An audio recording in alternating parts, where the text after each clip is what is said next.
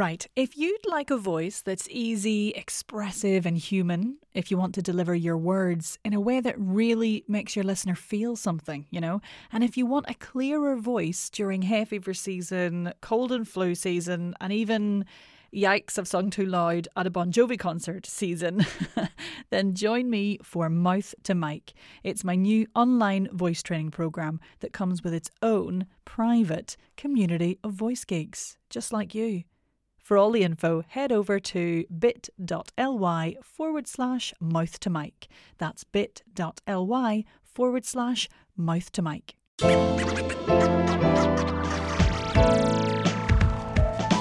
Welcome to the Voice Coach Podcast, here for all your speaking voice training and guidance. My name is Nick Redman, and I am offering you all sorts of nuggets of wisdom on how to keep your voice in good working order and a true representation of who you are. So if you're a podcaster, presenter, actor, speaker, or voiceover artist, or a general voice geek, you're in good hands. Shall we get started? Well, hi there. Nice to imagine you listening again.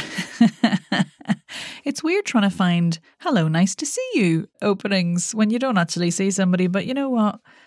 I've made it work, I think. Anyway, thanks for coming back, or welcome if this is your first time.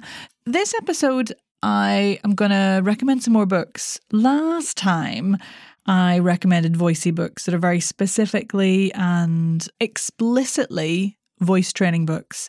This time, I'm going to actually recommend some non-voice but still useful for your voice complementary books for a bit of additional reading just to build on other skills that will impact your voice and your habits and your abilities. Because sometimes reading around the topic is incredibly beneficial. Actually, scratch that. Not sometimes, all times. I certainly find reading books that are sometimes more psychology-based, even business-based, or just lifestyle-based are really useful. So here we go. 3 books that are non-voice specific, but are still really good for getting to know your voice and improving your speaking. Okay, number 1, The Body Keeps the Score by Bessel van der Kolk. This is like a fascinating and quite intense read all about how our bodies hold on to trauma, big and small, and how that affects us generally as humans going through the world. So from a voice training perspective, it can be really useful to understand why we're tense, why we react to things in a certain way, and why our mindset is how it is.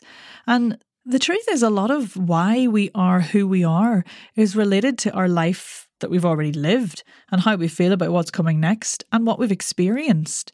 It's not always massive, huge things, or sometimes it is, depending on your existence so far. But this book's a real eye-opener, and it can really help you reflect on how your body might be holding on to things, both physically in terms of actual tension, which is hugely detrimental to the voice, but also mentally and emotionally, which again is really important when it comes to voice, when we're trying to find vocal freedom and the ability to communicate our emotions and our message clearly.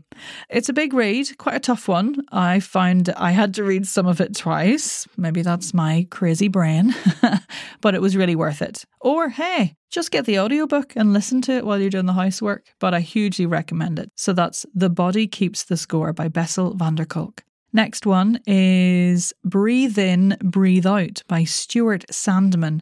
He's on the radio, don't you know? And this book just came out recently. I'm really enjoying reading books about breath work that aren't specifically designed for voice. Like there's a massive breath work resurgence at the moment. Everyone's all doing breath work for therapy and trauma and habits and day-to-day life, and this is a great one. It's really lovely, easy to read book on how we can harness the breath to help us feel, well, all kinds of better, whether it's mentally, physically, emotionally. Stuart shares his journey to breath work, which is always really interesting to read. And then there are various exercises that you can work through. And I'm sorry, but I also like the way it's laid out. It looks really nice. It's really aesthetically pleasing to me. And I know I'm not supposed to, judge books on that, but there we are. It looks dead nice. But the exercises walk you through becoming aware of your own breath and then help you with seeing how you can use breath to help you manage pain, reduce stress and feel fitter. I really recommend it. It's a lovely, lovely book. And when it comes to your voice, of course, the more you know about your breath habits, the better. Because those day-to-day breath habits, whether it's holding, whether it's breathing really high, all that kind of stuff, and having an awareness of that is hugely important to how we manage and improve the breath for speaking. So that was Breathe In, Breathe Out by Stuart Sandeman. And then the third one is Atomic Habits by James Clear. I know everybody talks about this book, but it's really, really good. It's something that we talk about quite a bit in the Vocal Empowerment Programme when we have our guest session with Kate Cocker, just talking about how we can create better habits and how we can build new excellent habits and reflecting on the habits we already have. It's about getting your head in the game for regular practice, basically. It's well worth a look. And it's really complementary for voice work because in order for voice work to be effective, we need to do it regularly. It needs to be a habit, whether that's just your warm-up, your 5-minute warm-up before you record, or whether that's a slightly longer, more progressive piece that you do a couple of times a week. It needs to be habitual. If you're totally rubbish at making and sticking to new habits, then this is the book for you. Like I found until I read this book, I didn't realise the habits that I had and how I'd formed them. So by learning how you've already formed certain habits, you start to learn how you can form new good ones. Anyway, I really liked it. I'm a nightmare for starting and getting bored and drifting off. And this book really helps with that. So if you've got one of those brains that gets distracted really easily, do read this one. That's Atomic Habits by James Clear. So there you go. Stick those on your Crimbo list. And if you've read anything else that you think might be complementary to voice training, do let me know. I'm always up for a new read. Really still waiting for the day when I can have an entire room in my house that's just a library.